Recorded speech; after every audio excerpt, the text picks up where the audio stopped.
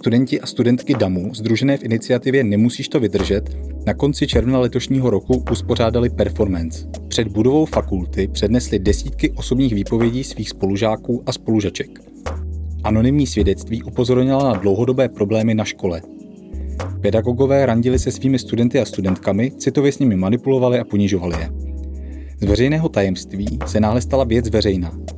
Iniciativa rozhýbala debatu o asymetrii moci nejen v akademické sféře. Jak uznává spoluzakladatelka iniciativy, studentka herectví Marie-Louisa Purkrápková, problémy s diskriminací na vysokých uměleckých školách nejsou žádnou novinkou. Už v roce 2016 vedly ke vzniku protestní iniciativy Čtvrtá vlna, sdružení studentek uměleckých škol, které spoluzaložila Marie Lukáčová, tehdy studentka, dnes umělkyně a pedagožka. Lukáčová spolu s teoretičkou a kurátorkou Hanou Janečkovou v současnosti působí na katedře audiovizuálních studií na FAMu. Janečková dále působí v pražské galerii Display jako kurátorka a vysokoškolská studia absolvovala ve Velké Británii. Obě se k tématu etiky a moci vyjadřují ve veřejné diskuzi a z pozice vyučujících se snaží změnit systém vzdělávání i v praxi. Dnes si s Marií Hanou a Marií Luizou povídáme o tom, kde leží hranice možností studentských iniciativ a co se musí změnit, aby byly vysoké umělecké školy skutečně bezpečným místem pro všechny, kdo na jejich půdě působí. Kdy se naposledy stalo, že jste se na akademické půdě cítili bezmocně? Mně docházejí bezmoci až jako třeba 2 roky potom, co se staly. Ale myslím si, že určitě to souvisí se 4. vlnou, kterou jsme jakoby iniciovali spolu s Martinou Smutnou a Evou Svobodovou v roce 2016. A jakoby bylo to o tom, že my jsme jakoby sesbírali vlastně nějaké jako výpovědi, které prostě výpovědi dívek, studentek, které jakoby měly problémy vlastně s nějakým jako sexismem a vlastně jak jsme jakoby do toho tématu šli hloubš a sami jsme jakoby nacházeli svoje vlastní vzpomínky a tak z toho jakoby vzešlo jako velký mrak nějaké bezmoci, který potom jakoby podle mě bouchnul v tom videu, které jsme hodili na sociální sítě. A ta bezmoc potom jako se přišla v těch reakcích na tady to video a já mám vždycky jakoby velké trápení v sobě, když mi někdo mlátí o hlavu to, že jakoby křičím, nebo že něco říkám jakoby špatně, ale už neřeší to, jako proč křičím a proč jakoby mám potřebu nějak něco říkat špatně, no. Ano, Marie Luizo. Tak já asi navážu, protože to je úplně ideální. Mně se o tom bude asi hůř mluvit právě proto, že jsem vlastně ve fázi, kdy já to zažívám teď, to, o čem ty tady teď mluvíš už jako s časovým odstupem, tak já jsem v tom není, takže asi to nejsem schopná tak třeba 100% dobře uchopit, ale vlastně to mám v lecčem hodně podobný, jakože právě nějaký pocit bezmoci v průběhu toho studia jsem zažívala několikrát, ať už na jako hlubší nebo povrchnější, co se týče přesně nějakého uznání nebo jako pozornosti nebo i sexismu a všech tady těch různých témat. A taky u mě vlastně bouchnul ve chvíli, kdy my jsme založili zase jinou iniciativu, která se jmenuje Nemusíš to vydržet a taky jsme se sbírali výpovědi a my jsme se teda nezaměřovali vyloženě jenom na sexismus, ale obecně prostě třeba i na psychické problémy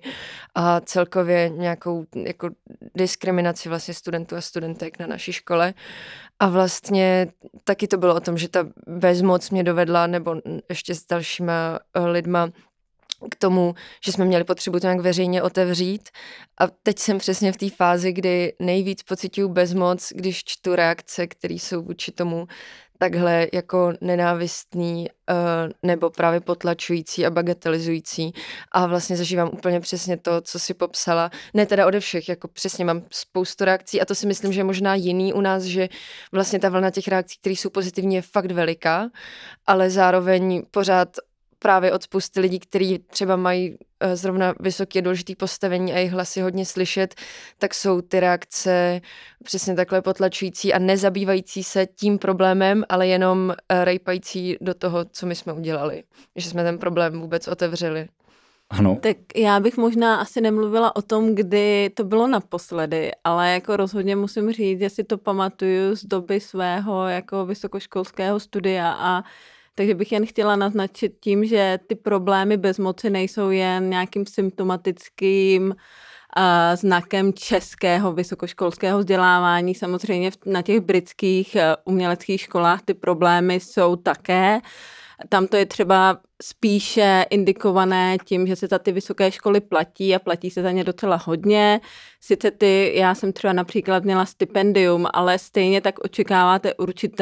určitou pozornost nebo očekáváte určitý vlastně nějakou podporu od pedagoga a vlastně v tu chvíli, když tu podporu nějakým způsobem nedostáváte, nebo naopak dostanete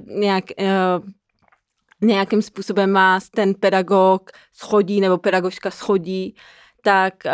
je to vlastně ten pocit bezmoci, že vy vlastně nevíte, co se přesně stalo, za kým s tím máte jít, kromě svých spolužáků a spolužaček, a vlastně jakým způsobem tu zkušenost uchopit a jakým způsobem má tohle být nějaká zkušenost, ve které se máte něco naučit, jo, takže prostě vy tady prezentujete výsledek své 3měsíční práce, máte třeba práci na půl úvazku, pracujete večer a teďka jako něco uděláte v tom studiu a teďka tam vám přijdou lidé, kteří o tu práci buď nemají zájem, nebo k vám vůbec nemají vztah a prostě nějakým způsobem vám tam hodí něco do vzduchu a o čem vy budete třeba 3 měsíce přemýšlet a nebudete kvůli tomu spát. Mě by zajímalo, jak se proměnilo vaše vnímání vyučujících od přijímaček až do posud. Jak když jsem šla na ty přijímačky, já jsem dělala 3krát přijímačky na tu školu. Poprvé jsem tam šla ve třetíku, když mi bylo 17, to jenom zkusit, protože jsem na ní prostě chtěla od dětství studovat a bylo to jako to jediné, co jsem si v životě přála. A když jsem šla na ty přijímačky, tak ty vyučující pro mě byly fakt jako bohové, kteří jsou nedotknutelní, který pohnou prostě prstem a já buď končím nebo jdu dál a vlastně na kterých jako závisí moje budoucnost. A fakt jsem je strašně obdivovala vlastně bez ohledu na to, abych nějak kriticky uvažovala i nad jejich třeba uměleckou prací. Vůbec prostě pro mě to byli lidi, kteří pro mě měli 100% hlas a byla jsem schopná je poslouchat na slovo. A vlastně v průběhu toho studia, když jsem si začínala třeba uvědomovat nějaké věci o sobě, o světě, o tom umění, začala jsem mít větší přehled, tak jsem začala teprve kriticky uvažovat i nad těma lidma, z nichž spousty si doteďka jako vážím, nechci, abych je všechny urážela, ale vlastně jsem si začala uvědomovat, že jako nejsou všemocní, že jsou to taky lidi, že taky dělají chyby a že můžu dělat chyby, které právě mě třeba ublížejí a sami o tom ani třeba nevědět kolikrát, nebo ne vždycky to dělat na schvál. A vlastně se mi to úplně obrátilo a v tuhle chvíli už ty lidi vůbec nevnímám, jako že jsou nade mnou. Vlastně mám pocit, že jsme na jedné rovině a že bychom se měli spolu o tom bavit, jak ty chyby nedělat a učit se to od sebe navzájem. Ale nemyslím si, že oni mě takhle vnímají teda. To, co jsem zažívala já na umělecké škole, vlastně bylo dost podobný, taky jsem se hlásila hodněkrát, taky jsem potom jakoby přišla do nějakého prostoru a vlastně v tom uměleckém systému, kdy není žádný kánon na to vnímání toho jako současného umění. Je fakt ta hlava toho ateliéru jediná, která jakoby dává ten směr, že jo. A já jsem taky vlastně byla schopná poslouchat na slovo, skoro, minimálně ten první ročník a pak jsem si říkala, jako, že se vlastně nevyznám v tom člověku a v těch pravidlech, které on mi udává a vlastně teďka, když jakoby jsem na té druhé straně toho rozhovoru, tak vlastně vnímám úplně přesně to, jak jakoby si říkala Maria Luiso, že vlastně my nejsme jakoby výš a studenti nejsou níž, my jsme jako na jedné rovině a vlastně jenom každý máme jako jinou pozici a ta pozice moje jako pedagožky je ta, že já jsem prostě za to placena a já jsem tady od toho, abych jako dávala servis těm studentům a studentkám. A taky bych vlastně chtěla říct to, že jsem taky pochopila, jak ty hierarchie vznikají a že to je strašně malé nuance to jsou, jo? Že vlastně i přesto, že člověk jako nechce dělat tedy ty rozdíly, nechce jakoby někomu dělat zlý pocity, tak vlastně je dělá, aniž by to věděl. Protože je to jenom třeba jedna věta, která se může týkat osobního života, jedna otázka, jako potkání se na nějakém eventu, prostě něco, co člověk ani jakoby neovlivní. A proto pro ten pedagog, kromě toho servisu musí, nebo to co jsem jakoby, na co jsem přišla já, jakoby neustálá jako sebeaktualizace těch jakoby pocitů vůči těm studentům a studentkám, že vlastně to je jediný, co vlastně je to strašně náročný, fakt ta práce je velmi náročná a tím bych asi jakoby předal dál slovo. No já si myslím, že já jsem možná měla trochu jinou zkušenost už vzhledem k tomu, že vlastně studium na nebo na těch britských vysokých školách je jinak strukturované, takže vy vlastně máte ve většině kurzů na britských školách se nedodržuje, už nefunguje tento mistrovský model, takže vy máte vlastně osobního tutora nebo tutorku, která vás učí vlastně 1 rok, ale máte přístup ke všem pedagogům vlastně z té a pedagožkám z té katedry a to znamená, že vy vlastně plus máte vlastně hostující pedagogy a umělce a tak dále, takže to neznamená, že vy třeba vám někdo, zrovna vám ta osobní tutorka nesedne ten rok, ale znamená to, že třeba příští rok budete mít někoho jiného, kdo vám bude nějakým způsobem sedět víc. A tak nějakým způsobem se vám i podaří vnímat a ty pedagogové se opravdu nestaví do té role, že by byly vaše, jakože si to opravdu snaží trošinku víc hlídat ve smyslu toho, že nejsme rodina, student se má něco učit, samozřejmě vy jako pedagog, teď když jsem vlastně pedagožka, tak se neustále snažím nějakým způsobem učit z toho z nějakých interakcí, protože ne všechny interakce se s mými studenty a studentkami vyjdou tak, jak bych chtěla. Jo, a to je prostě něco, co musíte neustále vlastně reflektovat, co se tam stalo, kde jsem vlastně selhala. Jako, a že to není, že nemůžete přistupovat k tomu, že vlastně selhává ten student nebo studentka. Marie, ty už si zmínila, že jsi byla členkou iniciativy Čtvrtá vlna. Ty by si mohla ještě trošku nějak blíže vysvětlit ty strategie, které jste používali v rámci té iniciativy a taky, jaký měla tady tahleta skupina osud? Naše kamarádka Hana Kuncová se vrátila z Kanady a říkala, že vlastně i tady chybí nějaká platforma, která by mohla mluvit o věcech, které se týkají rovnosti žen a mužů a tak jsme seděli v nějaké restauraci a říkali jsme si, no tak to uděláme a tak jsme prostě začali natáčet krátké videa, které měly být jenom jakoby na Facebook tehdy, protože tehdy to bylo jakoby hlavní sociální médium. No a tak jsme vytvářeli tady ty videa v jednu chvíli, jako vlastně nebylo to přímo zaměřené na ten sexismus, měli jsme víc témat od nějakého pay gapu, rodičovství až po nějaké jakoby úplně jako jiné věci týkající se tohohle tématu, tak vlastně jsme jako vyhazovali videa, třeba jedno, 2 za týden, bylo to jakoby velmi, velmi náročné. No a pak jsme si už jakoby tak nějak řekli, že asi to už stačilo, protože vlastně byla to jako aktivistická role v tom jako umělecko-aktivistickém feministickém prostoru a my jsme za to nebyli placený, takže mám pocit, že jsme tak jakoby nějak potom každá vlastně jsme tíhla k nějakým jako jiným činnostem, takže jsme to asi rozpustili a vlastně nevím, možná se zase někdy sejdem, ale... A když se ohlédneš zpět, máš pocit, že se na základě vašeho úsilí něco konkrétního změnilo? A tím myslím změnu, která se stala a kterou hodnotíte jako přímý důsledek vaší činnosti. To, co se díky, nebo nejenom díky tomu stalo, já myslím, že ta doba jako byla na to nachystaná, tak vlastně se začalo jakoby... Otevřelo se téma a ty instituce na to nějak reagovaly, každá podle sebe, ale myslím si, že to jakoby bylo součástí nějakého většího společenského movementu,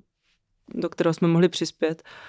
Ale zároveň teďka jakoby zpětně hodnotím to, že mě třeba strašně sympatická iniciativa nemusíš to vydržet, pardon. Nemusíš to vydržet, protože vlastně... Mám pocit, že se to děje znova a jednou jsem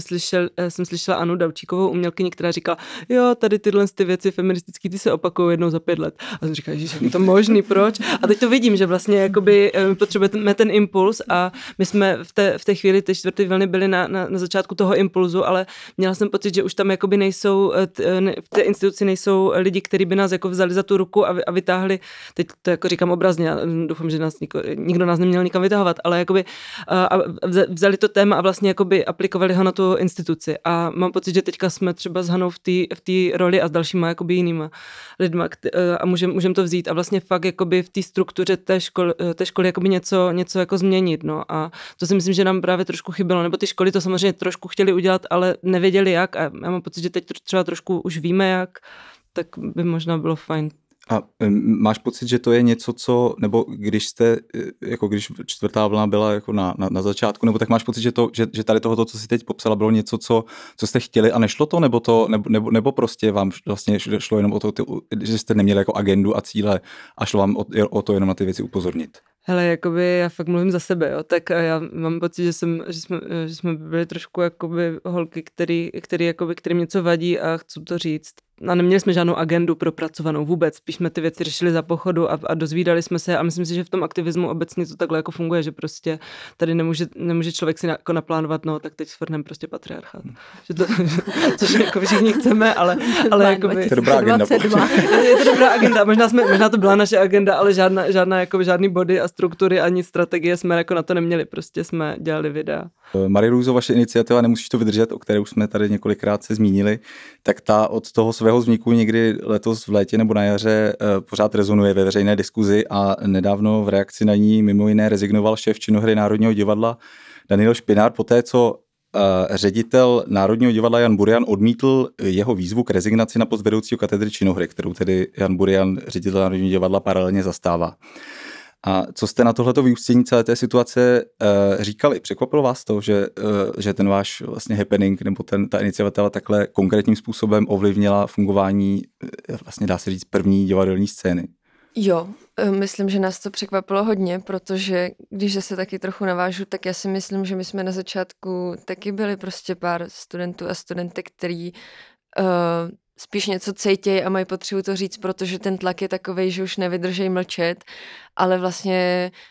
jsme si nedovedli představit, kam se to může posunout, nebo jasně, že my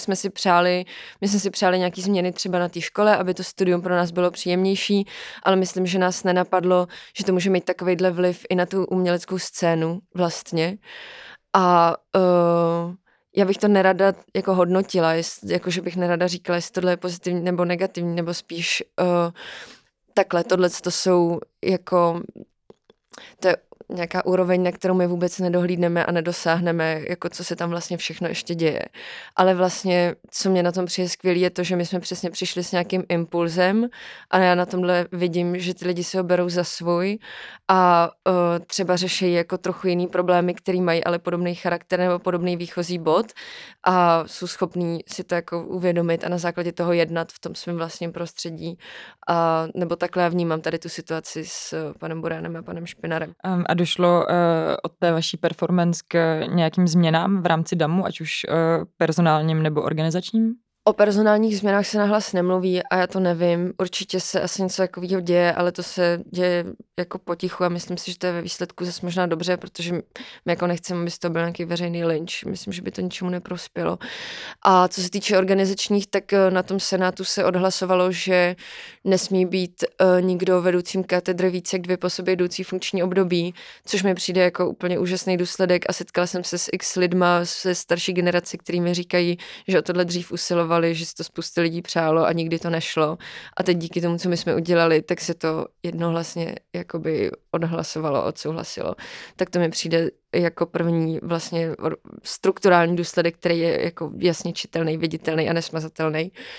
A potom se plánuje spoustu nějakých organizačních změn ve smyslu zavedení institutu ombudsmana, ombudsmanky. Jako začalo se to řešit i na rektorátní úrovni, kdy se vymýšlí nějaká antidiskriminační platforma. Ale to jako zatím nejsou věci, které by byly pevně daný, ale minimálně se o nich diskutuje. A jaké jsou vaše další kroky k tomu, abyste vytvořili na DAMu bezpečnější prostor pro studenty a studentky? Já si myslím, že další kroky jako v tuhle chvíli především musí přijít ze strany té školy, nebo respektive nám se často děje, že lidi po nás chtějí, ať to jako vymyslíme, přesně, ať přijdem s tou pevnou agendou a tak dále. Ale já nemám třeba takový vzdělání vůbec v tom, jak se má vést jako instituce, abych se cítila k tomuhle kompetentní, takže já strašně ráda jako poskytuju, stejně tak jako všichni z té iniciativy, jako svoji zkušenost, svůj pohled na věc, svůj názor a snažíme se jako vyvolávat tu diskuzi a mluvit o tom a přitahovat pozornost k té problematice, ale myslíme si, že ten, kdo má vymyslet jako ty přesný systémový řešení, musí být jako lidi, kteří jsou na to odborníci. Takže naše jako další kroky jsou vlastně se trvat v tom, jak je to teďkon, jakože my chceme dál to podporovat takhle z dola, ale nehodláme rozhodně vymýšlet jako plán strukturálních změn. Ano, setkala se s podobnými iniciativami, jako je Čtvrtá vlna, nebo Nemusíš to vydržet i během svých studií v zahraničí? No tak rozhodně ty iniciativy vznikají a často se týkají i jak spíše třeba například nějakých hierarchických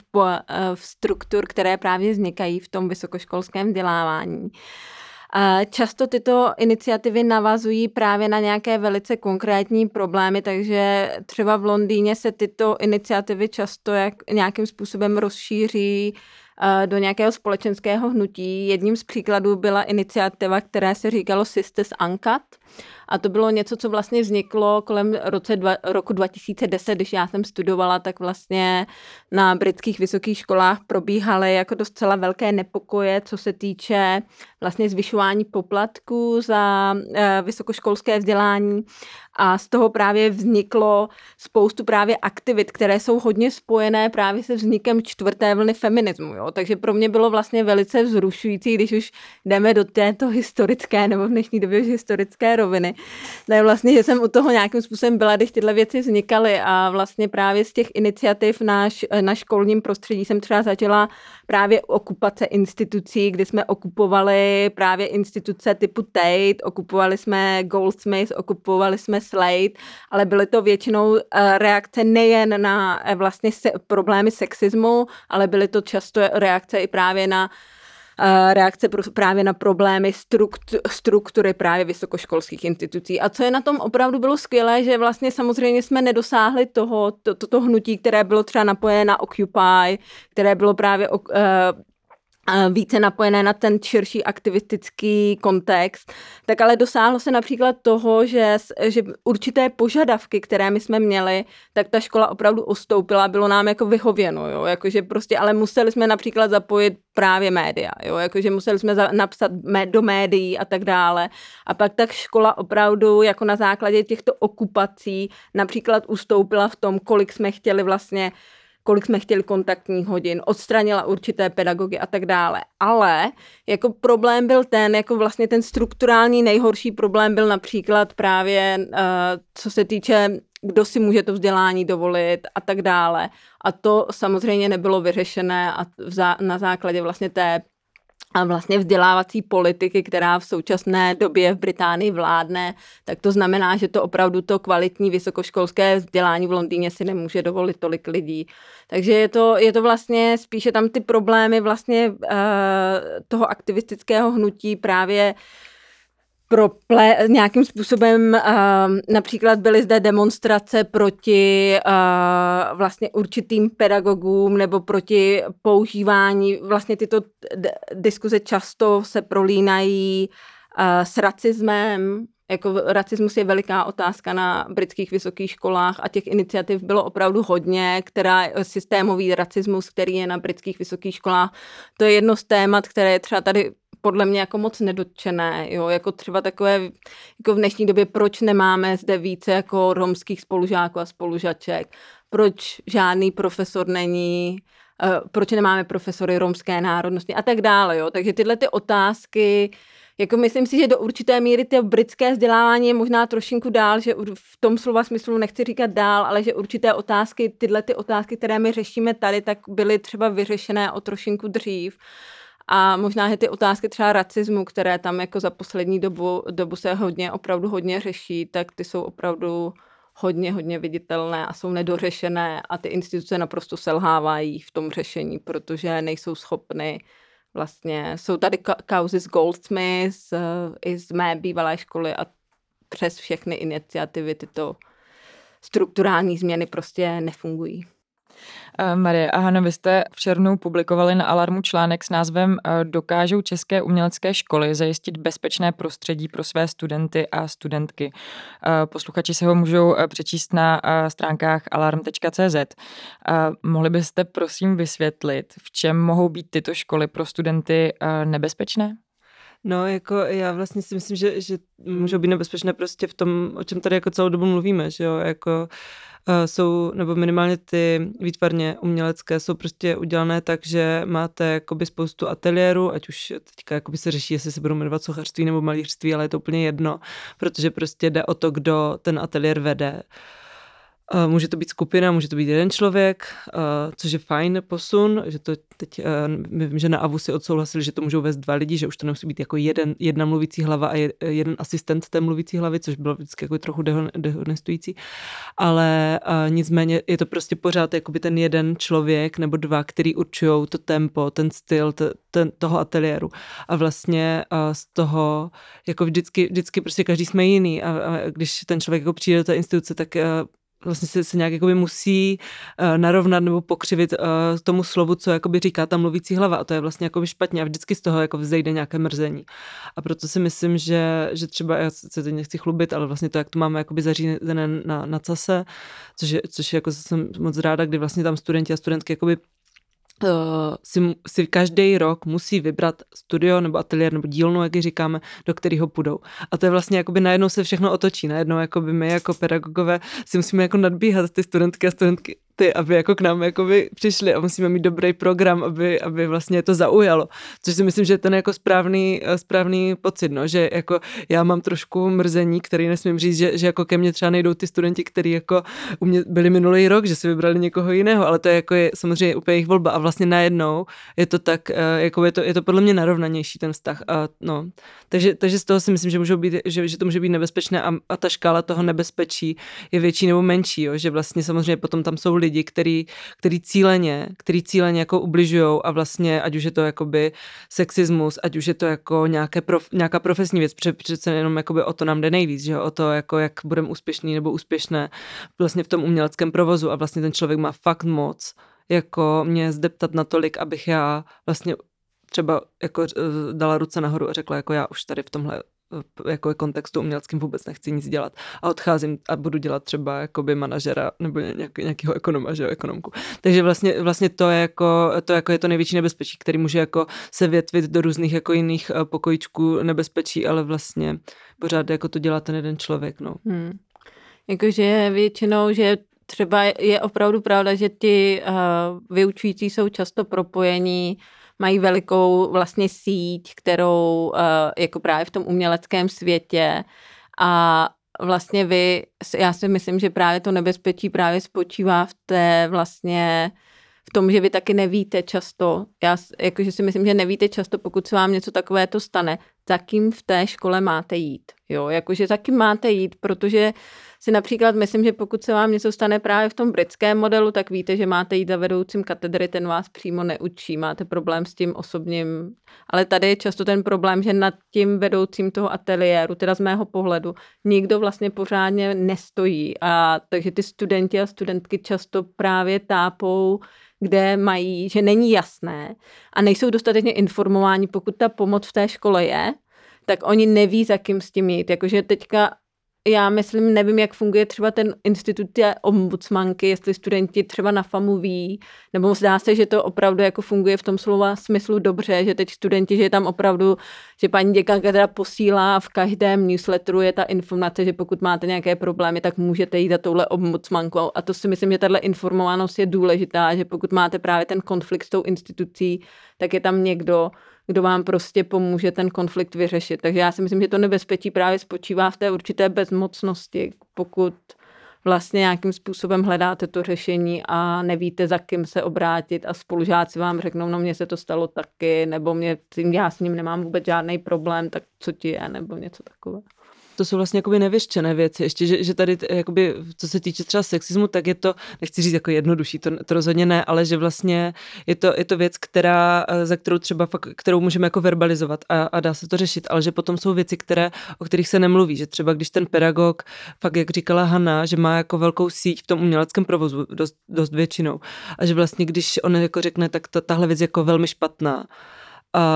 tak vlastně ten člověk jako už je nějakým způsobem označkovaný a taky, když mu třeba jako, když někomu doporučí výstavu a někomu ne. A tohle jsou přesně ty nuance, které ale už jakoby neverbalizujeme. My jako velmi často ten jakoby velmi v úvozovkách neúspěšný člověk v tom ateliéru jako už nejde a nemůže si stěžovat. On mi nedomluvil výstavu, ale 3 jakoby mým spolužákům tu výstavu domluvil. a jakoby já kvůli toho teďka profesně utrpím a vlastně se na mě třeba zapomene a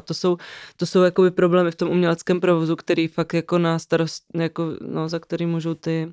vedoucí, no. A já vlastně nevím moc, co se s tím dá dělat, sama k tomu přistupuju tak, že jsem si řekla, že vlastně tenhle servis budu dělat všem. A ten vedoucí, a teď mluvím za sebe, že vlastně jako tam probíhá spousta věcí v té hlavě, jo, že vlastně všichni máme strach, wow, ten člověk je lepší než já, nebo říkat zajímavější věci. A jako je to tak, všichni ti studenti jsou lepší než já a říkají mnohem zajímavější věci než já. A vlastně potlačit to své umělecké ego je fakt jako problém v tom uměleckém provozu, protože všichni jsme přece výjimeční a nejlepší a ta naše práce je prostě skvělá. A najednou jsme tady jakoby v pozici, kdy musíme jako pomoct těm lidem, kteří jsou lepší. A to je vlastně to, v čem se to jako tříští, protože jim třeba nepomůžou, nebo nepomůžeme. A to vlastně, měli bychom tady mít ombudsmana nebo ombudsmanku tady na tohle. No. Já myslím, jenom jestli na to můžu zareagovat, takže vlastně vy se bavíte převážně třeba o světě výtvarného umění, ale že u nás je tohle vlastně hrozně podobný, nebo jako v tom smyslu, že když jste se tady ptali na konflikt prostě šéf umělecký činohry a ředitel Národního divadla a že se to jako takhle rychle ta naše iniciativa dotkla vlastně takhle zásadní instituce, tak to je přesně proto, že ta škola je s tím institucionalizovaným divadlem, který je jediný, kde si člověk může jako normálně jim uživit, vlastně strašně propojená. A jako všichni ty lidi, kteří tam učí nebo vedou ateliéry nebo cokoliv, tak skoro všichni mají významný postavení prostě v tom divadelním světě. A ono je strašně těžký si jako představit vůbec, že přesně když člověk pocituje nějaký problém a chtěl by ho jako řešit a teď jako má ten problém s někým, kdo ho vede, kdo je významný, nevím, ať už režisér nebo herec, to je jedno v nějakém divadle, tak jít i jenom jako třeba za vedoucím katedry, který je vlastně vedoucím v nějakém důležitém divadle a ty divadla jsou ještě navzájem propojený, tak to je úplně jako nemožný, protože já si řeknu, tak já půjdu za tímhle, ale ten se kamarádí s tímhle, co když mu to řekne, co když z toho bude problém, co když já pak nikdy nedostanu práci, co když si to mezi sebou řeknu, co když se mi pak bude celý divadelní svět smát a je to úplně v tu chvíli najednou jako neřešitelná situace. Tak jenom jako, že tady ten problém v té hierarchii a v té moci jako toho, že prostě ty lidi ovládají ten svět a ano, ono se to asi možná nějak jinak udělat nedá, jakože jasně, že to divadlo musí učit i lidi, co ho dělají. Když ho budou učit lidi, co ho nedělají, tak ho nebudou asi učit dobře. To je samozřejmě dost dobře možný, ale nastavit nějaký mechanismy, který tady tu asymetrii mezi těma studentama, který jakoby ještě neznamenají nic a těma velkýma osobnostma jako vyrovnají, to by bylo super. Další věc je pak ještě to označkování, jo? Že prostě vy, i když se rozhodnete ten problém řešit, tak jako dejme tomu, jako když jsou na těch školách ty mechanismy, jako jsem zažila, že třeba mojí spolužačce se něco stalo, měla problém se sexismem, tak jsme to psali v tom článku, že se fakt jako často ti, kteří jsou vlastně nějakým způsobem tím zasažení nebo je někdo otravoval, tak prostě se rozhodnou to raději neřešit, protože zaprvé to zabere tolik času a teď si představte, že děláte jako diplomovou práci, máte nějaké ambice jako umělkyně a teď vás otravuje jako vedoucí katedry a prostě posílá vám nevhodné e-maily a vy si jako chcete opravdu, máte 3 měsíce do konce, abyste dokončila školu a prostě chce se vám opravdu jako, že všichni pak se to samozřejmě rozkřikne, že chodíte na nějaké tribunály a že vlastně kolik času to bere a teď vás tam vyslýchají, jako co se stalo, kde, lezou vám do soukromí, samozřejmě musíte a tak dále, jo. A prostě komu se jako vlastně, a to je prostě celý problém této sexistické kultury, že vy vlastně stojí vás to naprosto strašně spoustu času a pak je s váma to označkování, to stigma, jo, to je ta holka, co je nějakým způsobem napojená na tohodle člověka. Jako, a právě kamarádka, která jako s tímto jako šla, tak do dnešní doby si pamatuju, jo, to je tahleta, co měla problémy s tamtím, jo. A to je prostě jako celý to označkování, jo, že si ji nepamatují pro tu její závěrečnou práci, která byla skvělá, ale že si ji pamatují pro to, jo, to je tamhleta, co měla jako konflikt. Pokud bychom se bavili protože často se v diskuzi o proměnách vysokých škol mluví o potřebě systémové změny, že se vlastně změní to, že nestačí vlastně dělat nějaké dílčí změny, ale že důležité je změnit ten systém. Tak to je otázka na vás, na všechny 3, protože ten systém je vlastně docela velká struktura, to je něco, co začíná studentem a v důsledku to končí někde na úrovni ministerstva školství. A tak na čem podle vás ta možnost nebo nemožnost té systémové proměny stojí? Jako co je, jestli je možná nebo není možná a pokud není možná, tak co jí podle vás brání? Tohle klidně můžu odpovědět.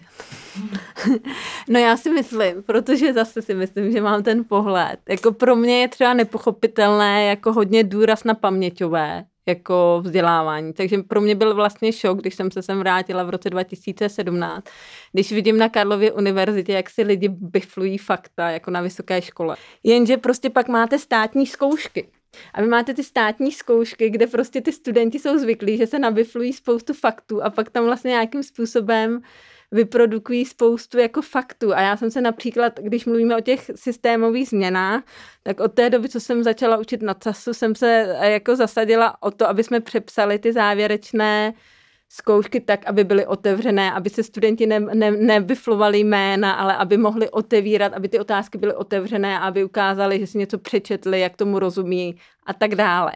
Někteří, a opět máme tu zpětnou vazbu, že někteří studenti na to jako reagují velice dobře a někteří studenti mají pocit, že jim vlastně přiděláváme práci, protože po nich chceme jako něco, na co oni nejsou vlastně zvyklí. Oni nejsou zvyklí se takto tímto způsobem učit. Takže já si myslím, že ta změna, jako to nejsou jen vysoké školy, ono to jde vlastně od střední školy a vlastně ty české střední školy nepřipravují studenty na více samostatnou práci, nepřipravují studenty na že je malý důraz na samostatnou práci, na samostatné myšlení, na psaní vlastně úvahových esejů, na kterém je založené třeba například to britské školství. Jako míň informací a víc jako vlastně samostatného přemýšlení, vlastní interpretace a tak. Jo, já naprosto souhlasím, že to je vlastně pro mě to kritické uvažování, který už jsem tady zmiňovala v tom, když jsem říkala, že některý ty studenti nebo studentky třeba nejsou schopní vlastně si představit, že by to mohlo být jinak nebo ten problém uchopit. A to je proto, že se s tím nikdy nesetkali a nikdy je to prostě nenapadlo a nechtějí přijít teda o to, co mají, protože se naučili svoji hodnotu vlastně vnímat skrze to, já se to nabiflu, dostanu to Ačko a mám to. A teď, když vy mi tohle vezmete, tak já jako přestávám vlastně mít tu hodnotu, kterou jsem do téhle chvíle měl, a proto si myslím, že spousta těch lidí má jako problém to přijmout a vychází to z toho, naučit se kriticky uvažovat jak o tom systému, ve kterém fungují, tak sám o sobě prostě, tak o těch věcech, a k tomu ale musí být člověk nějak vedený, samozřejmě. Od začátku. Já si teda myslím, že by to mohla být jakoby symbioza těch přístupů, jakoby, že vždycky je dobrý mít symbiozu něčeho staronového, ale já vlastně ještě učím na střední škole a tam jakoby se právě setkávám s tím, že ty moje kurzy jsou jakoby velmi kritické a snažím se jakoby, aby jsme se bavili o umění a nějakém jako a vedli diskuzi a vždycky jakoby hážu takové téma jako právě feminismus, rovnost a nebo ekologie a jde vidět, že ty studenti jako hodně se mnou bojujou, tady v tomhle, nebo že vlastně to bolí jako přepínání toho do toho modu, toho kritického myšlení, ale je to hodně práce, Mají podle vás pedagogové moc velkou autonomii? Je podle vás na místě nějaká větší kontrola práce vyučujících? No, já si myslím, že určitě, jo. A my jsme se o tom bavili s Hanou a vlastně i s Marí Luizou, ale tak to jde o to, že to umělecké vzdělávání je jako strašně specifické a vlastně hodně jako není tak časté, že uměleckých škol není zase tak tolik, ale vlastně myslím si, že jako slovo supervize, které jsme řešili, nebo doplň mě, Hano. Já bych řekla, že možná, že lepší, protože supervize zní hrozně tak jako ofiko, jako v angličtině je to teaching observation, jako že je to vlastně takové jako kolega nebo kolegyně, který má nějaké větší, hlubší pedagogické, metodické vzdělávání, vám přijde vlastně pomoct s tím, jak vyučujete. Jo? A to je prostě něco, co když vyučujete na té vysoké škole, se děje jednou za rok, že si tam přijde někdo sednout a opravdu vám napíše, není to něco, že by na vás někdo dohlížel, ale někdo vám napíše, podívej, tohle děláš skvěle, tohle třeba zvolni, jako jo, ten tvůj výklad, jako a tak dále, jo. Jako nevím, jak by to třeba fungovalo, co se týče studiové výuky nebo ateliérové výuky, ale třeba v těch, co se týče těch teoretických předmětů, to není opravdu tak jako, a není to ani zas tak nějak jako hrozně problematické v tom slova smyslu, že opravdu tam máte na té škole několik metodiků, kteří vám vlastně pomáhají, jak lépe učit. A myslím si, že nějaká určitý typy, nějaké jako vlastně podpory ve výuce by byla skvělá. Jakože si myslím, že by to prospělo vlastně všem. Já třeba osobně mám jako pedagogický minimum a ještě předtím, než jsem nastoupila na FAMu, tak jsem měla, myslím, 4 roky praxi právě na střední škole, takže jakoby by se dalo říct, že jsem nějak jako učitel jako pedagogicky teda schopná, ale jde o to, že vlastně to umělecké vzdělávání, jakoby tady není žádná škola na to, jak to vystudovat. Jo? Jako všichni, kdo tam jakoby jdou do toho, kdo učí v nějakých ateliérech, tak jsou prostě autodidakti a autodidaktky, prostě musí se to naučit sami. A vlastně jako jediná možnost, jak učit to umění, je skrze nějaké vlastní procesy, který člověk jakoby na který přijde. Jo? A to znamená, že to fakt jako je extrémně subjektivní věc, ale na druhou stranu taky to jakoby, že my jsme všichni zvyklí na jako verbální komunikaci, na to, že to je jako psaná věc v nějaké osnově a tak, ale to umění se přece jenom jako vyučuje skrze obraz, jo? Jakože, že my máme nějakou jako citlivost, kterou jako není ani možné popsat. To znamená, že vlastně ta věc jako má nějaké svoje odůvodnění, proč vlastně ti lidi jsou na těch místech a proč komunikují, ale jako myslím si, že vlastně je to fakt nastavení té mysli a toho, nebo ne mysli, ale jako té instituce, že jakoby musí vysvětlit těm pedagogům, že jsou jako autodidaktky a vlastně potřebují tady ten support, protože přece jenom jako my nemáme psychologické vzdělání ani a to pedagogické vzdělání, to pedagogické minimum je absolutně k ničemu tady v tomhle procesu. Jo. To znamená, že vlastně jakmile já pochopím, že vlastně na něco nestačím, což už je jako samo o sobě dost těžký, a vlastně ta škola mi nabízí jako někoho, kdo ke mně přijde a třeba zkonzultuje se mnou, jak dejme tomu jako komunikovat nebo jak vést a poslechne si mě, tak vlastně mám pocit, že jakoby je to velmi přínosné, no, jak říkáte, ale vlastně už jenom odkomunikovat ten stav toho, protože ono to je jako taky na druhou stranu ono je to velmi prestižní, jako vyučovat, vést nějaký ateliér, jo? Jakože dalo by se říct, že to je jako nějaký level v tom uměleckém provozu, jakoby vystavu, mám výstavy, jsem jako slavná a teďka jakoby vedu ten svůj ateliér, jo? Jakože vlastně ono, dalo by se říct, že to je završení nějaké to jako umělecké kariéry nebo nějaké pokračování, ale k tomu jakoby jako ten člověk má zodpovědnost a ta škola mu musí říct, že tu zodpovědnost má a pomoct mu s ní, no. Já bych se vás na závěr ještě zeptal, kdybyste mohli cestovat v čase do momentu, kdy jste nastupovali do prvního ročníku na vysokou školu a mohli byste dát svému mladšímu já jednu radu na základě zkušeností, které jste mezi tím v životě pozbírali, tak co byste si poradili? Nemusíš to vydržet.